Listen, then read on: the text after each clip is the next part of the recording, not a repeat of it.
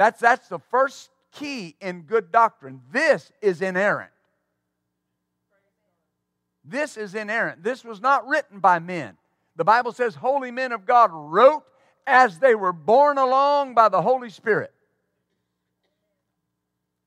2 Timothy 3. Let's hurry. Oh, hallelujah. So important.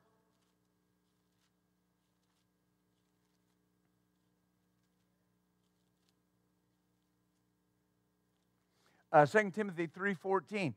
Notice he says, you continue in the things you've learned and have been assured of, knowing of whom you've learned them. From a child you've known the Holy Scriptures that are able to make you wise unto salvation through faith which is in Christ Jesus. All Scripture is given by the inspiration of God and is profitable for doctrine, for reproof, for correction, for instruction in righteousness. So notice, continue in the things you've learned, knowing from whom you've learned them. Hallelujah. Don't worry about what others are saying. Just stay with what you've learned. Hallelujah. I had a friend that was a Rhema grad and had a Word of Faith church. And somewhere along the line, he just started believing something else. And just moved away from the Word of Faith, quit having Word of Faith preachers in his church, and quit fellowshipping with me, and just moved away from the Word of Faith. Had a cataclysmic event in his life, almost died. I mean, was on death's door. See, God's merciful. And he said, in that moment, the Lord brought a scripture back to me. You follow me? God came in and corrected his doctrine. And he got a hold of some truths he had let go. And God raised him up off that deathbed. Glory to God. I heard him talk about it. And he basically said, I had let some of these things go. And it was supernatural. Here's my point. Would he have faced a challenge had he not got his doctrine messed up? I don't know. But I know the door was wide open. You got to stay with what you've learned. Stay with the Scriptures, because the Scriptures are God-breathed. Every revelation is not God-breathed. Paul told Timothy in 2 Timothy chapter 2 and verse 1. Notice this, we see this all the way through the Scripture. Thou therefore, my son, be strong in the grace that is in Christ Jesus, and the things you've heard of me among many witnesses, the same commit to faithful men who will be able to teach others also. Teach others also what? The things you heard from me. The things you heard from me, commit to other men that are faithful. Faithful meaning faithful to the original or true to the original. So in other words, Paul's saying, Timothy, you should be saying what I'm saying, and you should commit what I've said to faithful men that will say to others what I'm saying. That's good doctrine. That is the generational principle. And I'll close with this. It bothers me when I see fathers in the faith relegated to the bench.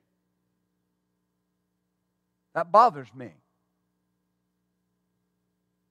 Because they paved the way. I will never know more than them. I made that decision years ago. I will never know more than my pastor. Well, Pastor, we can all grow. Nope. I will always keep myself in the position, in my mind, I don't know more than him. I never will. It will never happen. He'll be telling me something, and I may have heard it 20 times. And he'll say, have I told you this before? You know what I say? Say on, Pastor. Say on. Why? I want to hear it. Because I don't know how many times I heard this phrase from him. Don't get caught watching the wrestling matches. And I would think, okay. And then he would just leave me with it. And then we'd get together again, and he would tell that story again about not watching the wrestling matches. I didn't let that go. And one day I was in my office. We were living out in Perryville. I was in the study that had been set up for me. And I'm out there one day, and the Lord said, this is what this means. And he gave me 3 pages on what don't get caught watching the wrestling matches means. Revolutionized my life. From who? My Father. You understand? The Bible says that you get into a problem when you move those landmarks, those boundary stones that the Father set. You get into trouble. That's so important. Your doctrine will get squirrely. Amen.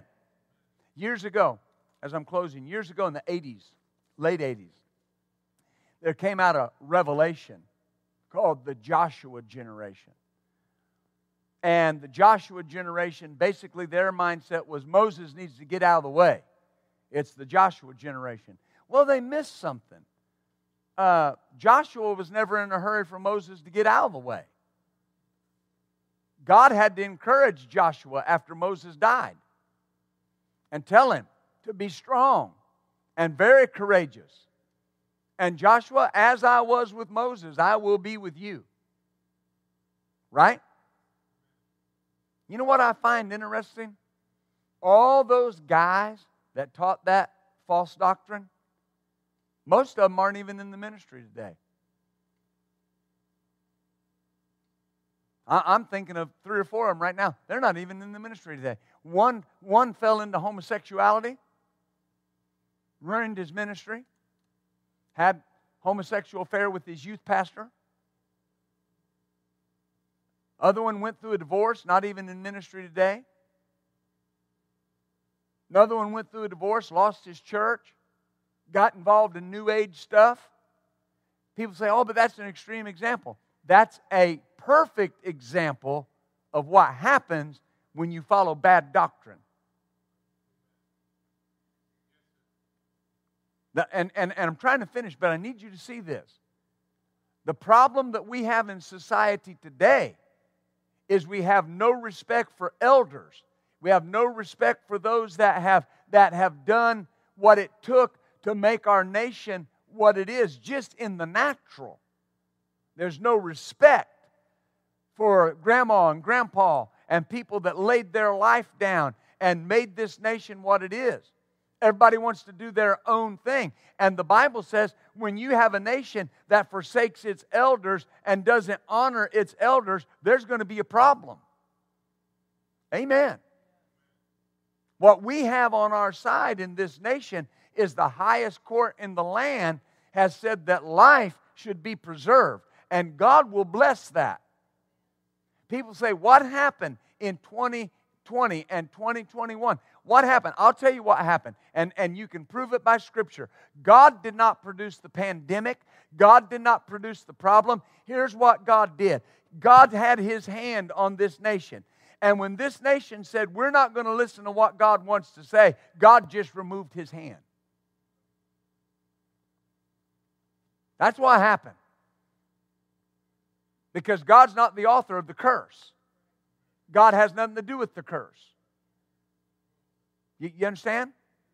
You keep your doctrine sound. And when you keep your doctrine sound, and don't be afraid to just preach what the fathers preached. Amen. Every year to our Bible school students, I give them notebooks of my notes, outlines. Here, go preach it. No need for you to start at Jumpstart. Why do you need to start at the genesis of your anointing? Preach what I've learned. Because I'm just preaching what I learned from them.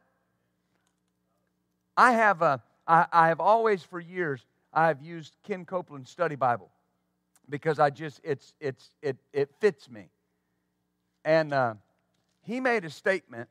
It says, a message from Kenneth Copeland. Because in his study Bible, there are hundreds of pages of his study notes. And he said, don't hold out for your own revelation. Never be afraid to preach what someone else has preached as long as it's from God's Word. No man has a right to be jealous of the things the Holy Spirit has given him. They were not given to make him special or make him famous. They were given to meet the needs of people.